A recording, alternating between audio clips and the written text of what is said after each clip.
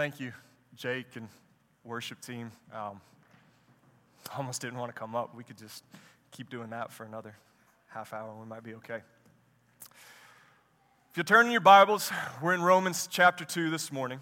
And as you're turning, I want to talk for a moment about where we are in the book of Romans. So we've been going through this book, verse by verse, for a while now, and we're coming to the end of chapter 2. Paul started a thought in chapter 1, verse 18, and he's been developing it for over a chapter now. He said, "The wrath of God is revealed from heaven against all ungodliness and unrighteousness of men, who by their unrighteousness suppress the truth." And so then he launches into a long diatribe of human sinfulness, starting with the Gentile, the pagan sinner, who would suppress the truth of God's reign entirely. We see a practice of exchanging God's truth for a lie so that any whim, any passion might be celebrated. Next, at the beginning of chapter 2, Paul condemns the moralist, who might establish his righteousness through the judgment and condemnation of others. But moralism falls apart in view of God's judgment through the perfect person in Jesus Christ. And so we come to our text today in which Paul's wholesale condemnation continues against yet another way we might wrongly respond to a holy God. One thing I want to mention before we get into our passage. So it's easy to read through these chapters and identify with a certain way of rejecting God's truth. So we have these broad groups into which we assign a common characteristic or a common response. So as you read, if you gravitate towards a lawlessness or a licentiousness, you might say, well, that's me. I fall into the camp of the pagan who would try to reject God's truth by exchanging it for sinful idolatry. But there's a danger in wholly identifying like this. Because you could easily say, well, since I'm more prone to a chapter 1 response, this text in chapter 2 isn't primarily talking to me. Well, I have bad news. So these passages, when taken together, don't just represent different kinds of sinners. They represent different kinds of sin. We don't put those who most commonly practice licentiousness over here and those who most commonly practice self-righteousness over here and preach to them separately as if they're two different groups. We put everyone together in one boat and we say your heart, despite what any Disney movie might tell you, is desperately wicked and evil and would seek to suppress the truth of God. So that's why I'm so glad Carlton preached 118 as a summary statement for this entire section. We're all engaged in one act, the suppression of the truth. And there are many ways where each of us try to do that, not just one. So if you check out, if you say, this one's not mine, this is for someone else, you're creating a safe haven for our enemy. You're creating a place where you can say, no, I don't need to go check over there for sin. I think it's fine. I hope you give no such quarter to a deceitful enemy this morning. So with that in view, let's read our passage. Romans chapter 2, starting in verse 17. "But if you call yourself a Jew and rely on the law and boast in God and know His will and approve what is excellent, because you are instructed from the law, and if you are sure that you yourself are a guide to the blind, a light to those who are in darkness, an instructor of the foolish, a teacher of children, having in the law the embodiment of knowledge and truth, you then who teach others, do you not teach yourself? While you preach against stealing, do you steal? You who say that one must not commit adultery, do you commit adultery? You who abhor idols, do you rob temples? You who boast in the law, dishonor God by breaking the law. For as it is written, the name of God is blasphemed among the Gentiles because of you. For circumcision indeed is of value if you obey the law, but if you break the law, your circumcision becomes uncircumcision. So if a man who is circumcised keeps the precepts of the law, will not his uncircumcision be regarded as circumcision? Then he who is physically uncircumcised but keeps the law will condemn you, who have the written code in circumcision but break the law. For no one is a Jew who is merely one outwardly, nor is circumcision outward and physical, but a Jew is one inwardly. And circumcision a matter of the heart by the Spirit, not by the letter. His praise is not from man, but from God. Amen. Let's pray and we'll dive in. God, we are thankful God, that you have given us your word, that you have given us your church, that you have given us your body, that you have given us song, that you have given your truth to your people. And Lord, we come by the truth you have given us in the name of Christ to ask that you would open our hearts, that you would circumcise our hearts, that you would work through the power of the Holy Spirit this morning to destroy everything that would come between us and you. Every place where we would seek to suppress the truth, where we would cling to unrighteousness, even in religious-looking things, God, that you would not leave one standing, because we know that they are a weight, they are a sin that would entangle us and pull us from you. So God, we beg that you would remove them, that you would carve them out, that we may have more of you this morning. Amen. So the text begins in verse 17 with an interesting conjunction. But I can't help but imagine what the hope was when everyone heard this letter for the first time. Do you think in their minds, a lot of them went, okay, the hard part is over. Maybe we're getting to a silver lining. Like when your baseball coach was fussing at you, right? You played a bad game. He said, we couldn't hit the ball out there. We couldn't keep the ball in front of us in the field. We were making mental errors, but at least we hit the ball okay tonight. So Paul follows his conjunction. If you call yourself a Jew, rely on the law, boast in God. All of a sudden, Jews start to sit up a little bit straighter. He's talking about us, and so far, it's not so bad. Paul goes on, and know his will, and approve what is excellent, because you are instructed from the law. The Jew is thinking, well, hey, I know the law. I've been taught it. I've heard it for years. Paul goes on, and if you are sure that you yourself are a guide to the blind, a light to those who are in darkness, an instructor of foolish, a teacher of children, having in the law the embodiment of knowledge and truth. And here's where the amens would start happening if this would be being preached in the South today. That's right, the Jew would say. We have the law. Since we have the law, we are the guides, the lights, the instructors, the teachers. Amen, Paul. And then the text takes a turn. You who teach others, do you not teach yourself? Full stop. Wait a minute. I thought us Jews were getting a commendation here. Paul goes on. While you preach against stealing, do you steal? You say that one must not commit adultery. Do you commit adultery? You who abhor idols, do you rob temples? You who boast in the law, dishonor God by breaking the law. The Jewish listener is no longer sitting up straight. He's realizing we're not getting a pat on the back here for being in possession of the law. Instead, the Jewish audience, who would hope in the mere possession of the law, is met with rebuke. You claim to hold the law as dear. This is some great treasure of your heritage, yet you cast it off in all kinds of ways. You steal. You commit adultery. You are idolaters. You break this law. I used to shoot pistol competitions fairly regularly. And every now and again, we'd have the following happen. This ties in, I promise. The range I shot at, it was cold until about 9 a.m., which meant no firing of any kind was allowed. All guns were unloaded. They were put away in holsters, right? Nobody was allowed on the range. And so we'd get a new guy every now and then we'd never seen before. And he'd roll up, and he, you do what you do in any competition. You start kind of sizing him up. Right? What kind of gun is he shooting? What division is he in? What caliber? What loads? And sometimes they would pull up an individual who just wowed us, right? Out of his bag comes the newest, sleekest, most fancy-looking race gun from the top Israeli gunsmith, right? He's got the hottest new caliber, a belt full of high-dollar magazines that would make Batman jealous. Like, his gear is set to run, and he's going to go smoke it out there on the pistol course. And this fellow would be impressive before about 9 a.m. But remember what happens after 9 a.m.? The competition starts, and you get judged based on one thing. Not the quality or the cost of your gear, but how quickly you can put accurate shots on target. I never forget the first time I saw somebody. Like, he had a setup worth more than the car I drove to the range, and he got out and failed miserably. So one of my favorite kinds of targets are called poppers. They're little steel plates about yay high, and they make a really satisfying ting sound when you shoot them, and they fall over.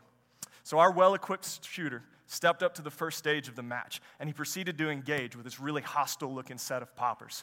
And he steps up, timer goes off, beep, and we hear, pow, pow, pow, no ting. Poppers are standing.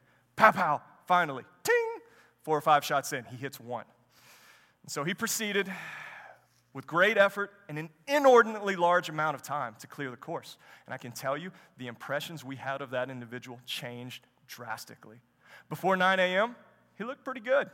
After 9 a.m., seeing how he stacked up against what really mattered, his gear didn't save him. Accurate barrel didn't make him shoot straighter. A gun that will run like the wind didn't make him any faster. And hear this, church. Having a tradition or understanding of the law does not make one righteous. Paul drives the point home by quoting one of the most incisively scathing accusations we find in the Old Testament. As it is written, the very name of God is blasphemed among the Gentiles because of you.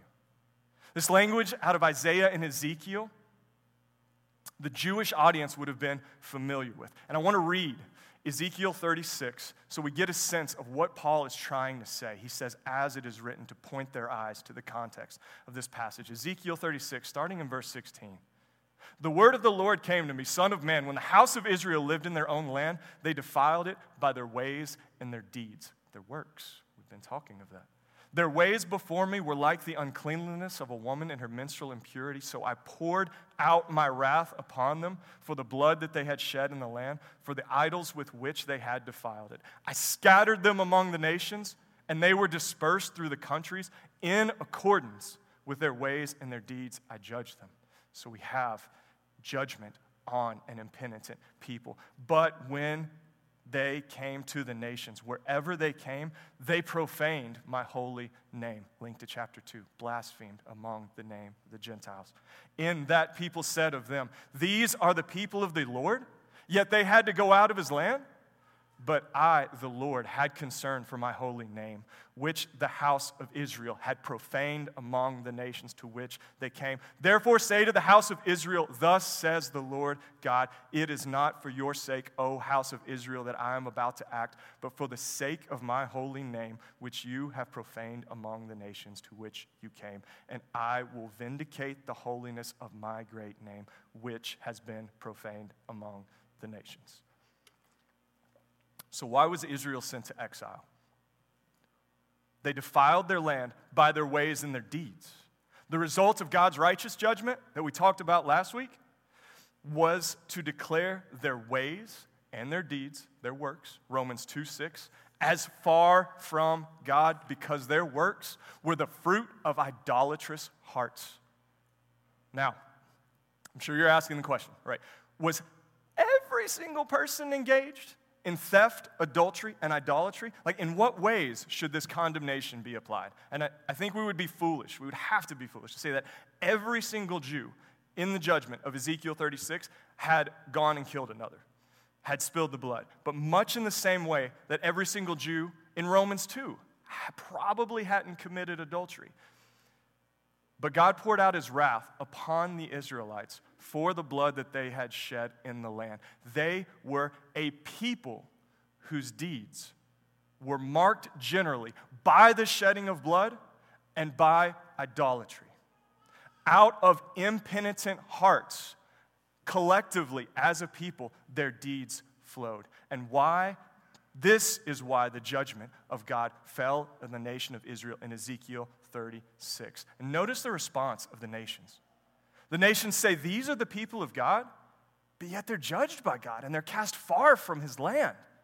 They're marveling that the nation that was supposed to be the light, this nation was going to be a mighty kingdom of priests, a holy nation. But instead, they are in exile under the rule of another as a band of murderers and idolaters. And don't think this likeness was lost on the Jews hearing this message. Where were the Jews in Romans chapter 2 in our historical context? They were under Roman rule and authority. Paul is no doubt establishing a likeness with the impenitent and rebellious Israel of Ezekiel and Isaiah that has been judged by God and cast far from their land. He's showing this law that they might hope in as their Savior, has brought only condemnation and judgment to those who break the law. Church, this text should sober us. We, Grace Fellowship, in the year 2022, often boast, rejoice, and sometimes even gloat in our right theology. We believe the truth, and we go to great lengths to ensure our doctrine is sound and our teaching aligns with Scripture as confirmed by the historic orthodoxy of the faith. We've got this right. And while I certainly believe sound doctrine is important, don't hear that wrong, the subtle creep of love for and relationship with the doctrines themselves, instead of the great God they're meant to point to, is real. It's subtle. And it's a way here we, as Grace Fellowship in our body, might seek to reject God and suppress the truth. What would it look like, you might ask, in our context? To boast in the mere possession of a doctrine? So we believe in the doctrine of sola scriptura, right? It's right here in the front of the podium, if I remember correctly. We claim that only the Bible, the written word of God, is the authority of God. And we believe that the word of God is sufficient. It alone is enough to come to know Christ and to grow to maturity in Him. Yet for all our stated doctrine of what Scripture is, does the pattern of our lives communicate its place as the very word of God? Paul Tripp asks a litany of questions meant to illustrate this point like this. He says, if you really believe that the Bible is the word of God, preserved by God for you, wouldn't it be the most valuable, esteemed, treasured, and well-used possession in your life? Would you not love the moments when you could sit with it, read it carefully, study its contents, and meditate on its implications? Wouldn't you commit yourself to be an avid reader of and a lifelong student of the Word of God? Wouldn't you work to be sure you have understood it, interpreted it correctly? Wouldn't you treasure the teachers and preachers God has raised up to walk with you through His Word?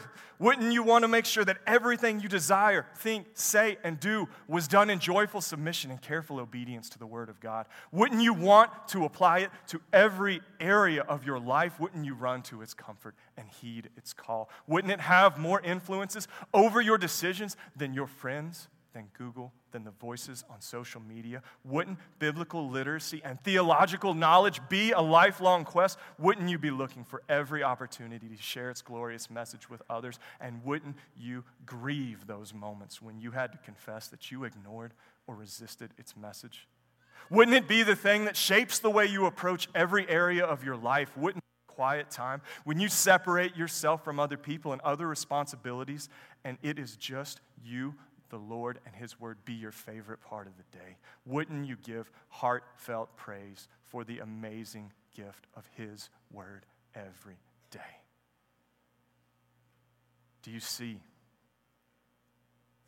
We too can boast not in the great God of the Bible, but the possession of doctrines about the Bible, historical tradition, lived experiences, as a way of suppressing the truth.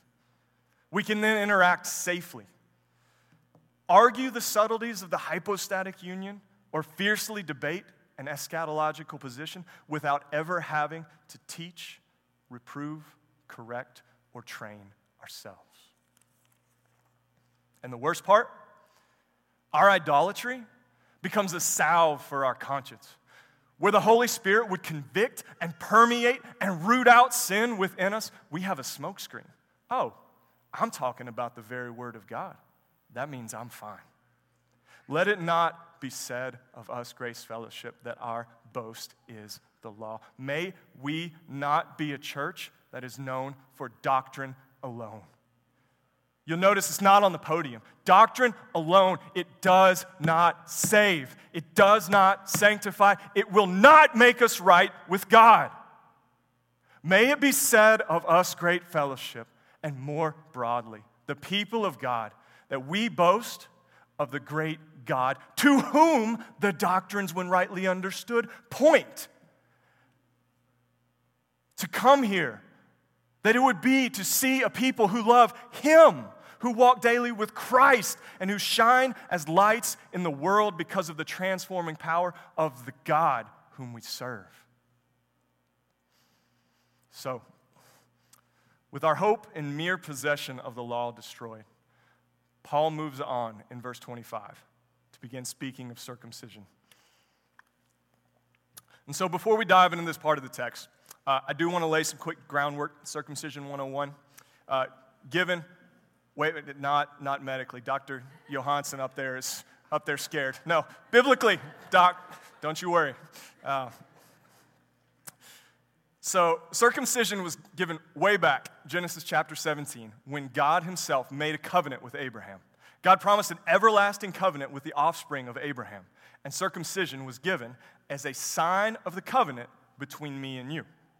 From that day forward, every child born to the house of Abraham was circumcised as a sign of the covenant. So the practice continued, further codified in the Mosaic law, and it kind of became this marker of Jewishness to the people of this time. It was kind of like a Sam's Club membership card. It's like to be a male of the Jewish nation, right? To whom the promises of God belong. So that's really rough intro. That is what circumcision is. I want to make sure we have the context for this passage. So next, why do we move from possession of the law to circumcision, right? We get no transition here. Paul's like, possession of the law, boom, circumcision. How are these two ideas linked? Paul is interacting with the most likely objection that might arise from a Jew. Namely, whoa, Paul, we have not only the law, but we've also got this covenant sign from God that we're His people. What do you do with that? So with that in view, let's start into verse 25. For circumcision is indeed of value if you obey the law. But if you break the law, your circumcision becomes uncircumcision. So in a very pointed way, our text says, it's possible to have this physically sign. It's effectively worthless. Now, the Jews already had a concept through which circumcision could become uncircumcision. It was possible for a man who was born a Jew, circumcised in accordance with the law, to grow up and say, I wish to renounce my Jewish faith, no longer be a part of the Jewish nation. However, Paul argues it doesn't even take that much to make yourself cut off from the covenant. Paul says, if you break the law, your circumcision becomes uncircumcision. You're cut off, excluded, outside the promise. And then he keeps going. He makes it worse. Verse 26. So if a man who is uncircumcised keeps the precepts of the law, will not his uncircumcision be regarded as circumcision? Then he who is physically uncircumcised but keeps the law will condemn you who have the written code and circumcision but break the law. Now Paul pushes his point further.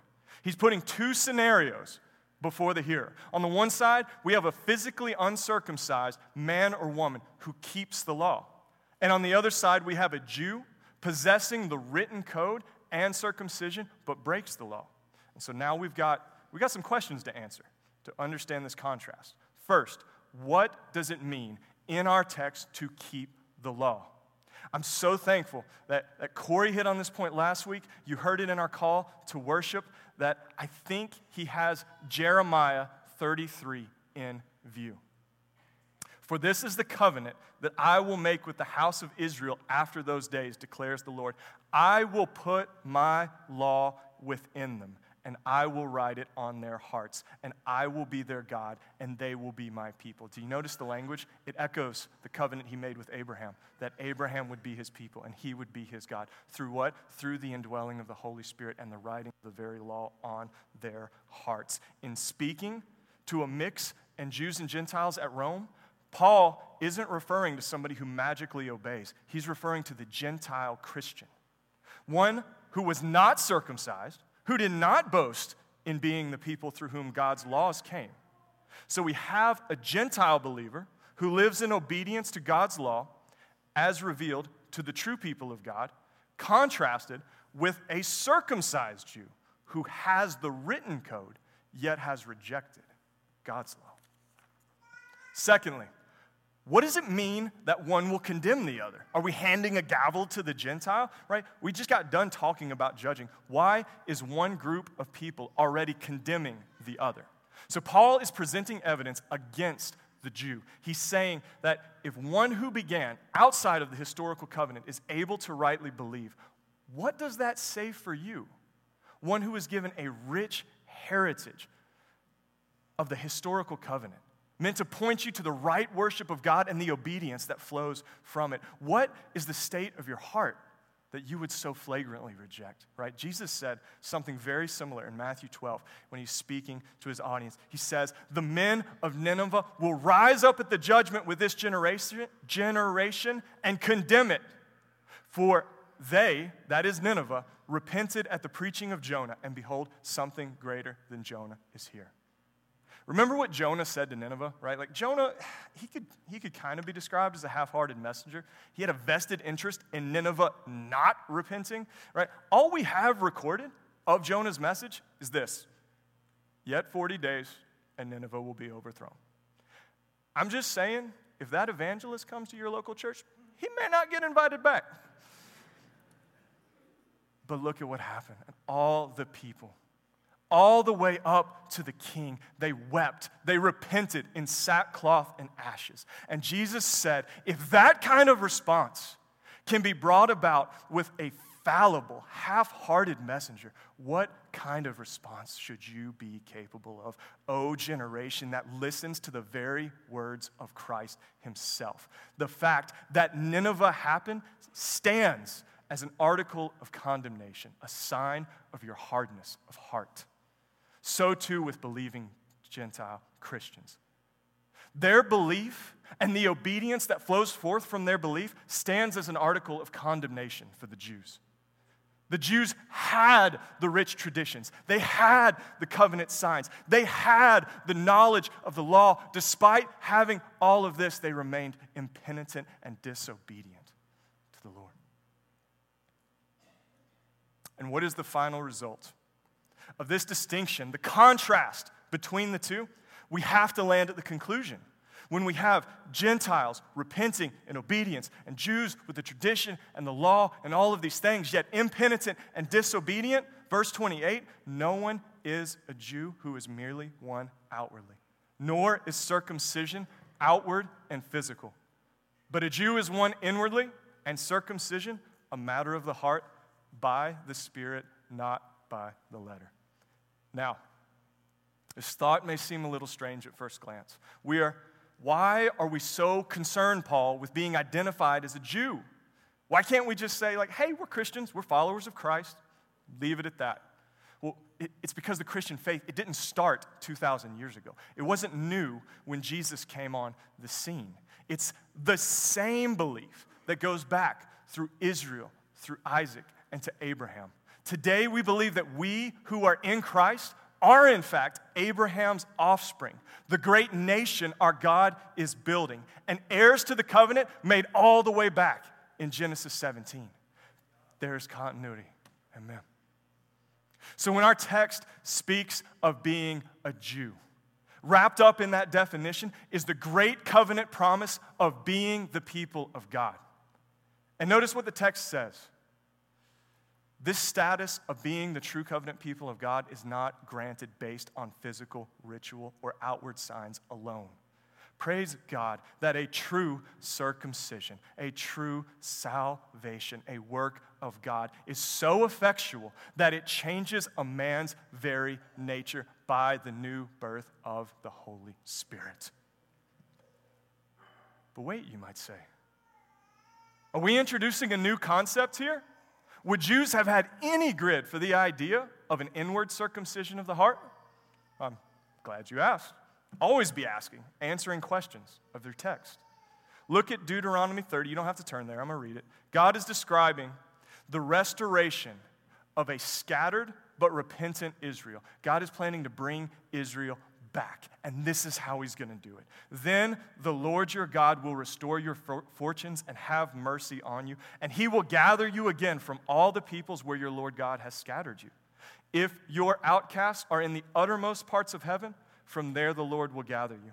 and from there he will take you, and the Lord your God will bring you into the land that your fathers possessed, that you may possess it. And he will make you more prosperous and numerous than your fathers. And look at this work that God does in restoring his people. And the Lord your God will circumcise your heart and the heart of your offspring, so that you will love the Lord with all your heart and with all your soul, and that you may live. When God is restoring his people, he will circumcise the heart. And notice what follows from a circumcised heart. Did you hear? So that you will love the Lord your God with all your heart, with all your soul, that you may live. God's work, the circumcision of the heart, leads to the outward obedience that signals the internal change of the heart and life.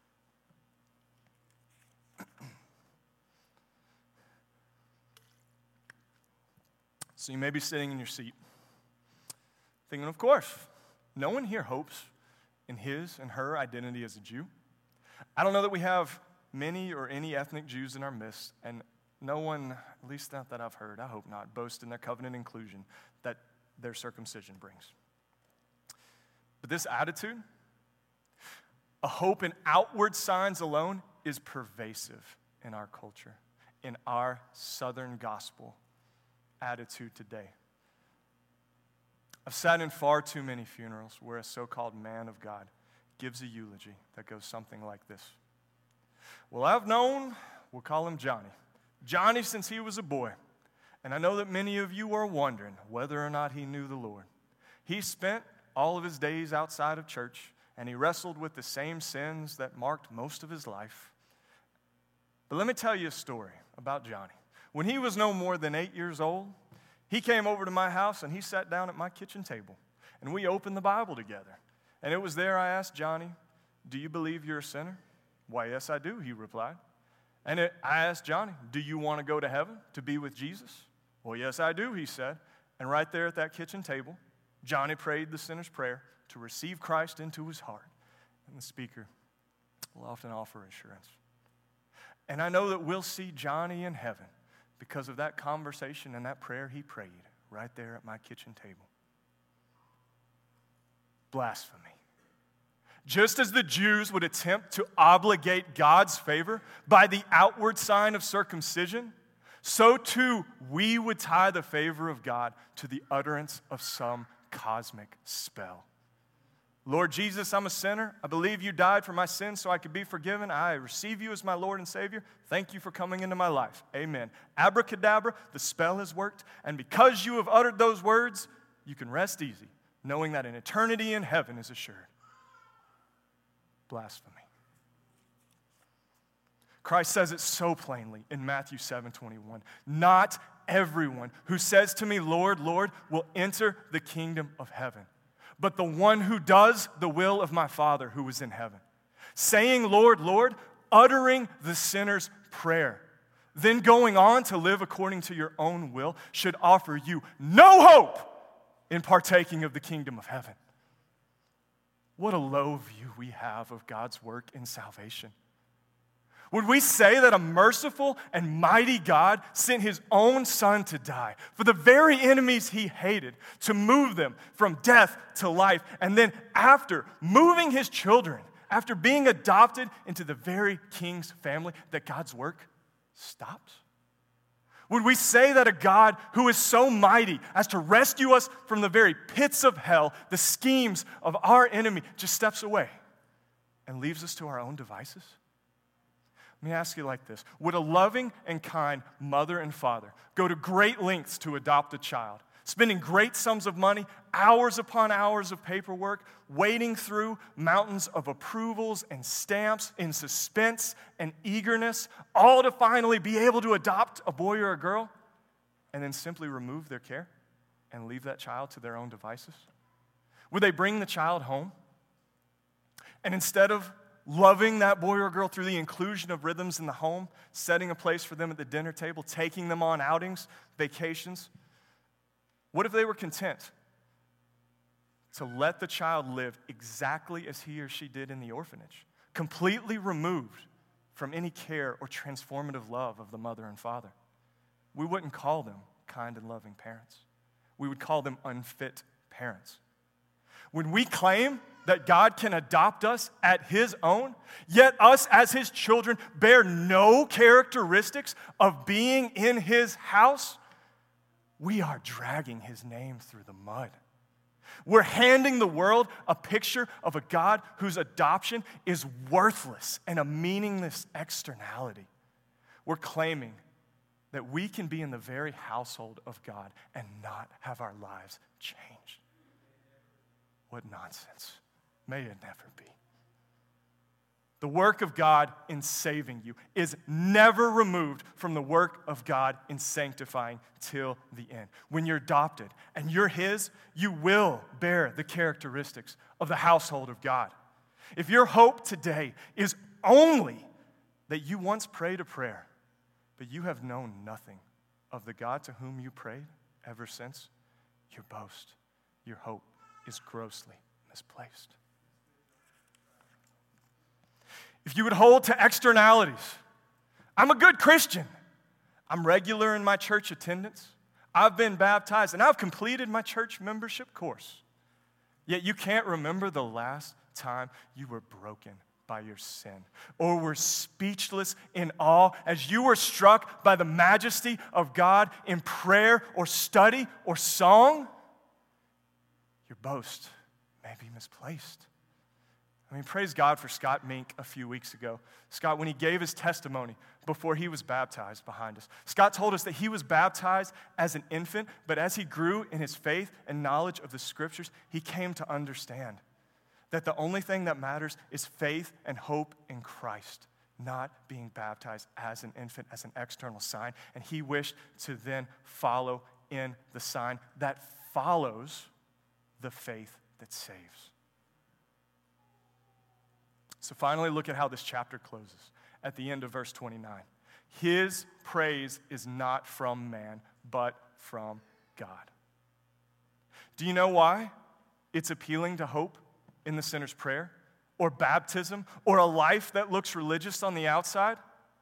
Because man can't see our hearts. When we want to suppress the truth, do you know what serves to tamp down our conscience? We turn our ears sideways. We listen for the praise of man. So my family, we like to jam out when we're in the car. We listen to all kinds of music, worship songs, silly songs, secular songs, all kinds of songs, and we sing along. Well, I do anyway. You can probably see my kids rolling their eyes. I like to sing two ways, obnoxiously loud, and I share this with Carlton just absolutely terribly. I do not have a good singing voice. But something happened recently, though. I hopped in my car, and instead of cranking up the radio, turning on a podcast, I just left the radio off. I wanted to kind of have some windshield time, think through some stuff. After I pulled out of my driveway, I started going. About 30 seconds, I let off the gas, and I heard in the car. Uh-oh, that's not a good sound. I kept driving down the road. About 30 seconds later, I heard it again. Grinding sound in the car. Not good. And the entire time I was in the car this day, I heard this sound over and over and over. And I realized something as I thought about it. I didn't have any idea when that noise started. I didn't. Why? We were jamming out, cranking up the volume. And the engine all the while was going, and we didn't even notice. So what am I to do? Well, I can do one of two things. I can listen to the sound of my engine, get on the phone, call the mechanic. Probably what I need to do. Or, what if I just crank the music right back up every time I get in the car? I don't hear the noise anymore. Is it still there? Just like, oh, sure. But you know what? That's not what I'm thinking of. When I drive, and all I'm doing is I'm hearing the noise, I'm hearing the noise, I'm hearing the noise, that prompts me to go call a mechanic.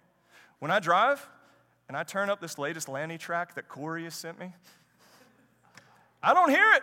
I'm like, not Lanny fans. Maybe we'll be like John Hageman. We can listen to some pipe music in our cars.